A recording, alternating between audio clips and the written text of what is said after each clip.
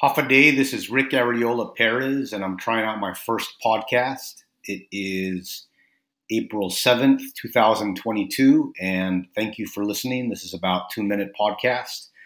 Today's topic is the topic of how the United States Navy, the Air Force, and the military overall can better partner with the governments of the CNMI and the government of Guam in terms of suicide prevention. Recently, not in the distant past, but there's been a lot of suicides within the United States Navy, the active duty personnel, focused on the younger sailors.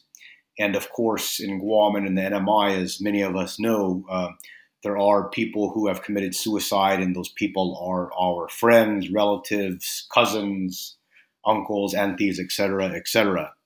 So I think that as both the governments of the NMI and the government of Guam and the military on Guam and the NMI continue to move forward, there are opportunities outside of barbecuing and painting schools and cleaning up areas, educational areas.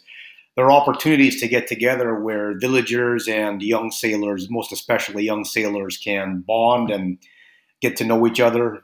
Sailors are stressed out from being on ships and submarines and on base and being away from their home of record if it's not Guam or Hawaii. And there are many islanders as well who are depressed for a variety of reasons. It could be hopelessness or issues related to drug addiction or some kind of addiction.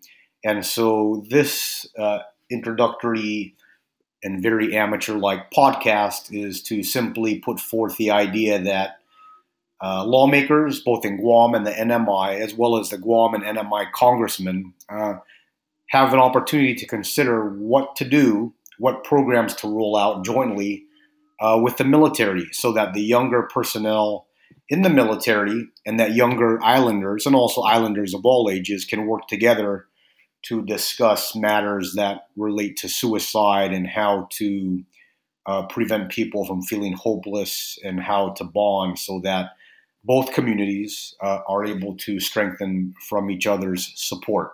Thank you for listening and have a good day. Bye-bye.